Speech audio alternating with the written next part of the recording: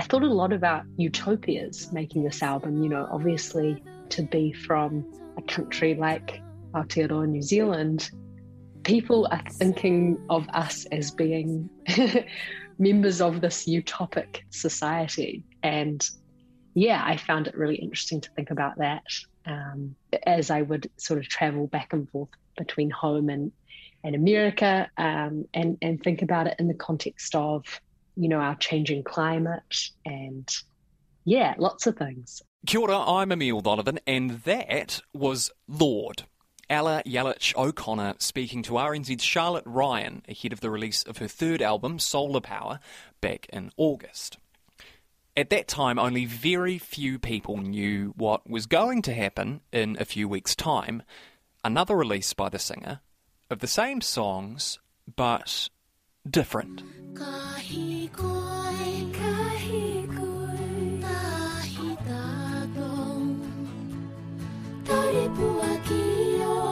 And that is Hua Piro, the Lorde song Fallen Fruit, re-recorded in te reo Māori with vocals by Dame Heniwehe Mohi. New Zealand singer Lorde released a 5-track EP of songs off her latest album Solar Power yesterday, translated into te reo Māori. The EP, titled Te Ao Marama, is a collaboration with a number of leading te reo Māori experts and musicians. It was pretty cool if you ask me, but, nobody did.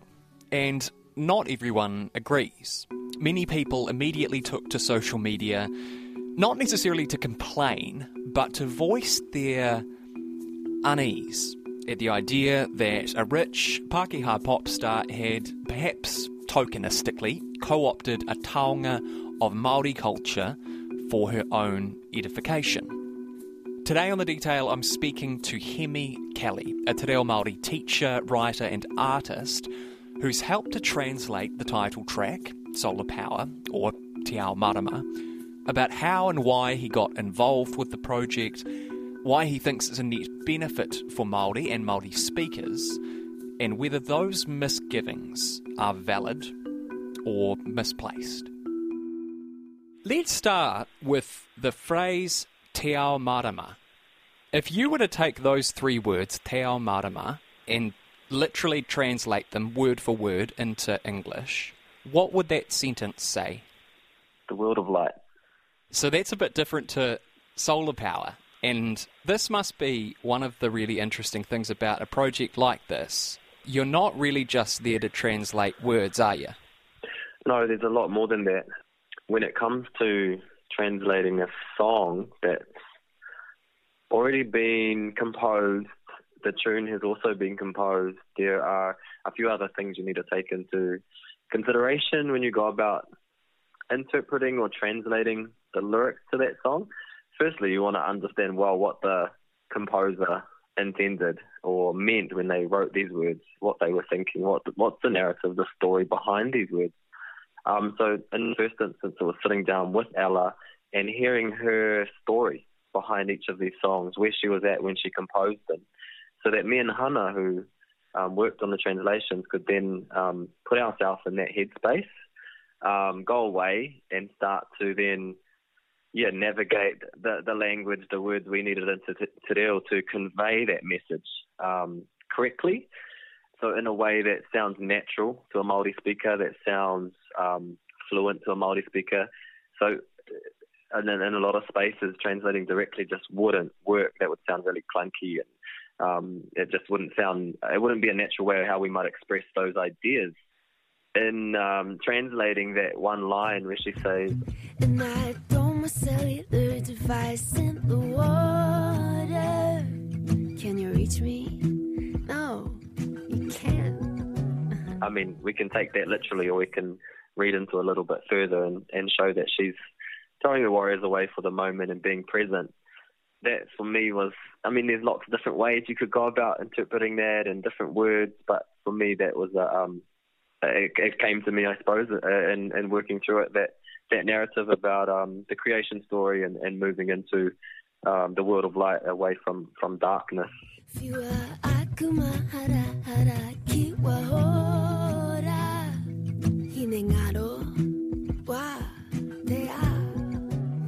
The translation of that line, I throw away all of my troubles. My mind is free. So it was grabbing the ideas and then going, okay, so here's an equivalent phrase we might say in Māori that sums up or has the same meaning or sense as what Ella's written here. And it was navigating all of that. And then next to that was also the tune, because these songs had already been composed, the tunes as well. You're kind of restricted by the tune. You've got so many syllable counts with each line, da da da da da in English, so you would need to do that again in Māori. So it's, okay, I've got the phrase I want that conveys the message, but there's too many syllables in this phrase. Okay, so what's another Māori word for this word? All of that was, going on as we worked through the waiata. I want to kind of take it back a little bit and talk a bit about how you kind of found out about this project and how you got involved with it in the first place. Like, when were you approached? How was this idea kind of presented to you in the first place? I'd been involved with some of this work already in the past through Dame Hinewehi Mohi. I started working with artists keen to sing their songs in Māori, mostly for the first time, a couple of years ago when we released the Waiata Anthems album. And since the beginning of the work with artists and how it has moved them, changed them, and really provided an access point for Te Reo Māori, it's been incredible. Who is, I suppose, a mentor of mine in this space, working with waiata and creatives and translating and artists and translating their songs into Te Reo. So I'd done a song with Sheifu, Fade Away. I'd worked with him in translating that into Te Reo, and that was part of the Waiata Anthems release.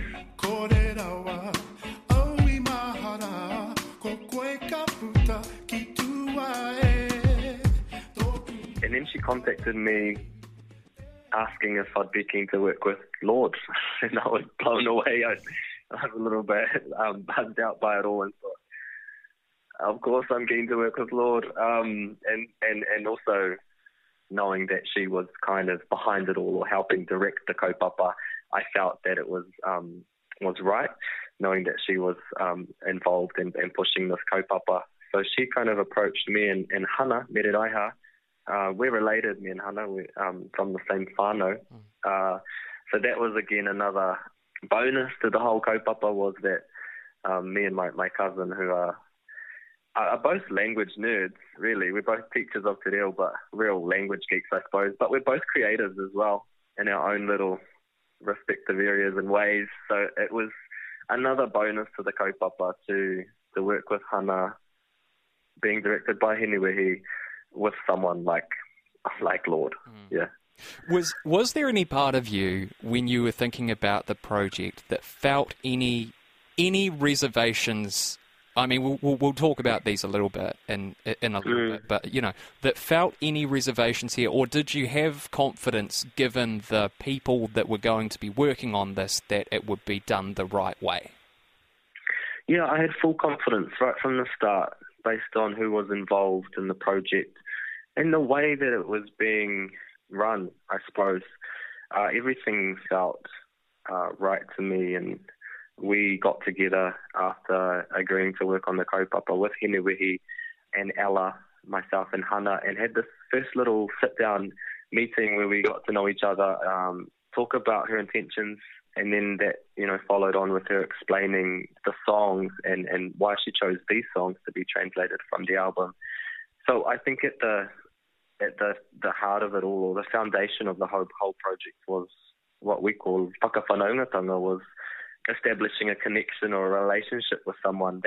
That was the very first thing that happened before we even got into the mahi, into the work.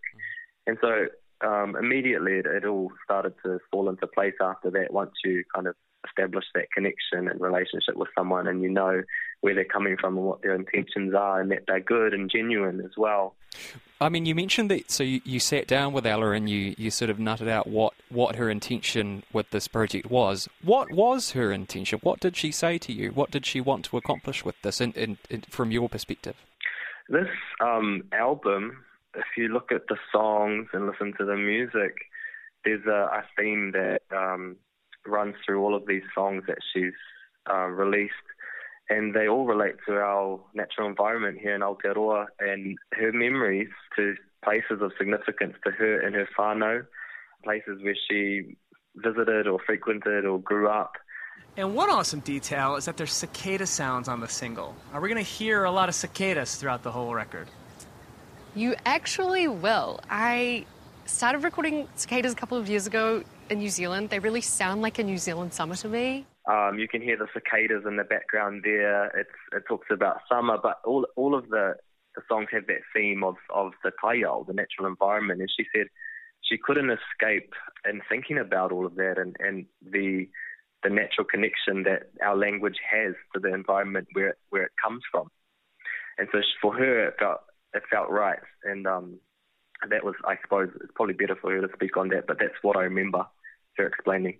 Yeah, because I find this fascinating. Like, we talked earlier about how some people have had reservations about this on sort of a philosophical level. I mean, do you know many people who were a little bit like, well, I don't know about this? What is your interpretation of the misgivings or the criticism around, this 20-something Pākehā pop star recording an EP in Te Reo Māori? Yeah. I haven't paid too much attention to what's been said recently.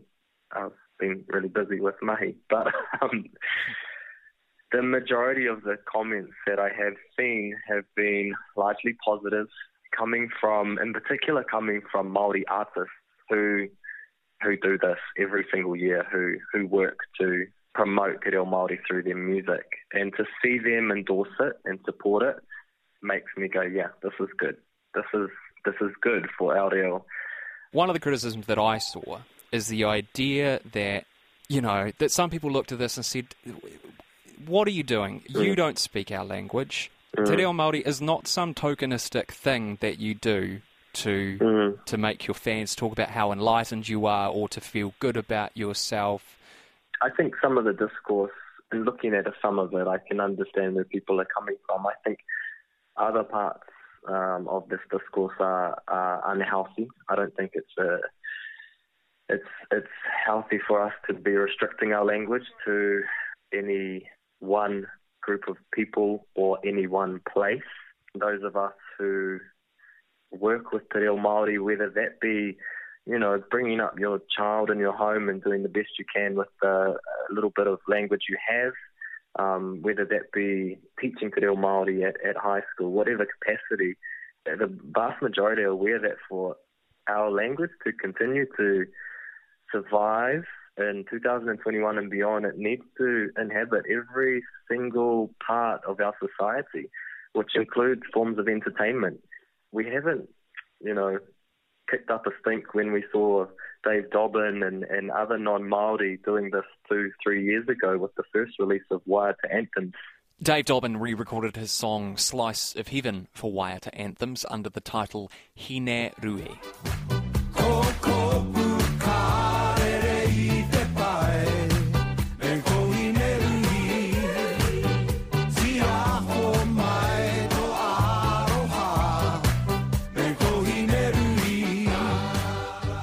I think the difference here is Lorde's platform, because it's definitely not the first. We've seen other non-Māori, Pasifika, Tauiwi, Pākehā, do this in the past. It just, I suppose, hasn't created as much attention. And for me, that's a great thing. Aoreo has not been put on a platform like this in the past where it's seen by an audience this big. I was just watching some of the videos with my flatmates of the Lorde songs in Te Reo that are on YouTube with the lyrics and in the back translation, and we were reading through some of the comments, and my flatmate's Brazilian, and a lot of the comments, of course, were from all over around the world in different languages, and they're translating some of these comments in Portuguese, people asking, wow, what is this beautiful language? Who are these people? Where are they from? I think the good outweighs any sort of negative impact that this is going to have. In fact, I can't see any sort of negative impact coming from this. I spoke with some students this week in class about it and gathered their thoughts, knowing that there are different thoughts out there about it. And one of my students, who's a mother, kind of made it very clear. She said, I'm not a fan of Lorde's music, but I think good on her. She goes, but my children love it. They think it's awesome. And for these children who are 12, 13, her children who have grown up in a bilingual unit, they think that this is cool. And I think, hey, if the children or if the people who are entertained by this, it's another form of entertainment, think it's cool, and it's creating exposure to our language, promoting our language in these spaces, then let it be. Why are we overcomplicating the situation or politicizing the situation when it doesn't need to be? That's super interesting. I was talking to someone from Māori TV about this story, and they sort of floated the idea that perhaps there is a generation of Māori, maybe between that sort of, the generation that got beaten for speaking te reo and the more modern generations of te reo Māori speakers who have sort of torn feelings about this kind of mainstreaming. This is a precious thing. I didn't get the opportunity to learn about it. I didn't have the support to learn about it, and that hurts me. And it is not, it's not a toy. It's not a plaything. You should not be spraying this around willy-nilly without understanding it. Do you think there is something to that idea? I acknowledge that pain that I've witnessed and experienced within my own whānau, from different members of my own whānau who didn't grow up with te reo. Like my mother, for example, who grew up with a native speaker, but because of the times, was never taught te reo Māori and was not encouraged to learn te reo Māori. So, all of that I can acknowledge. I think those are personal feelings, but if we look at the wider kaupapa of what's happening here, I hope that people can see the good that comes from it if they just kind of step back a little bit and look at the bigger picture of what's happening with language revitalisation in te reo Māori and Aotearoa and the bigger picture, then I think we can all kind of agree that this is a good thing, regardless of how we feel personally about it. Mm. If we continue to, I'm trying to find the right words here, be overtly sensitive to what we do with our language, I think progression is going to be really, really slow. Our language is special, yes. It does have, it expresses our intimate connection to place and people. And if you're Māori, that connection is different to anyone who isn't Māori. But our language is still another form of communication, a way of expressing your thoughts, your ideas, your opinions, your feelings in another language. And this whakatauki, I'm reminded of this whakatauki, mā te rau takitini e orai te reo, taua mā te rau takitahi. It's going to be the multitudes that will continue to keep our reo alive, not the small group. That's a real bad translation of that whakatauki, that proverb. But we need to have the masses on our side, Māori, non-Māori. If as a teacher of te reo, if someone's wanting to learn and engage with te reo, then come and learn. If you're wanting to do something like publish a book or a song, then seek out the right people to help guide you to do it correctly.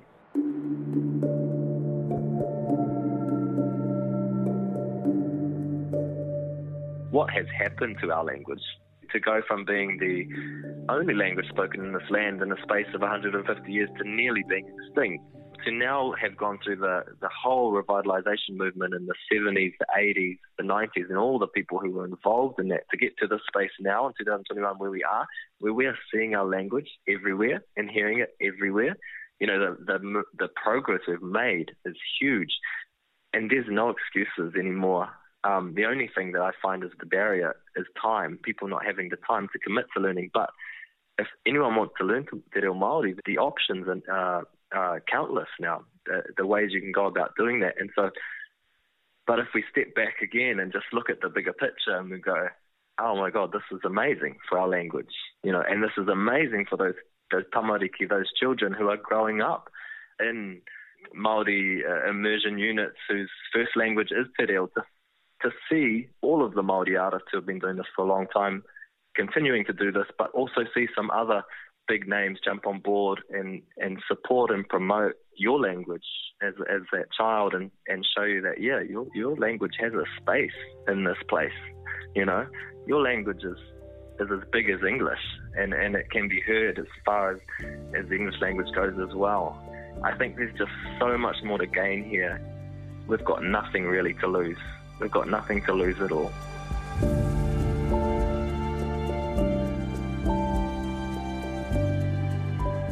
Koe ngā tērā mō tenera, ko Emile Donovan aho. Te Tai Pito Pito is public interest journalism funded through New Zealand On Air, produced by Newsroom for RNZ. You can download us free to your mobile device every weekday from any podcast platform, and if you're using Apple, please leave us a rating so others can find us too.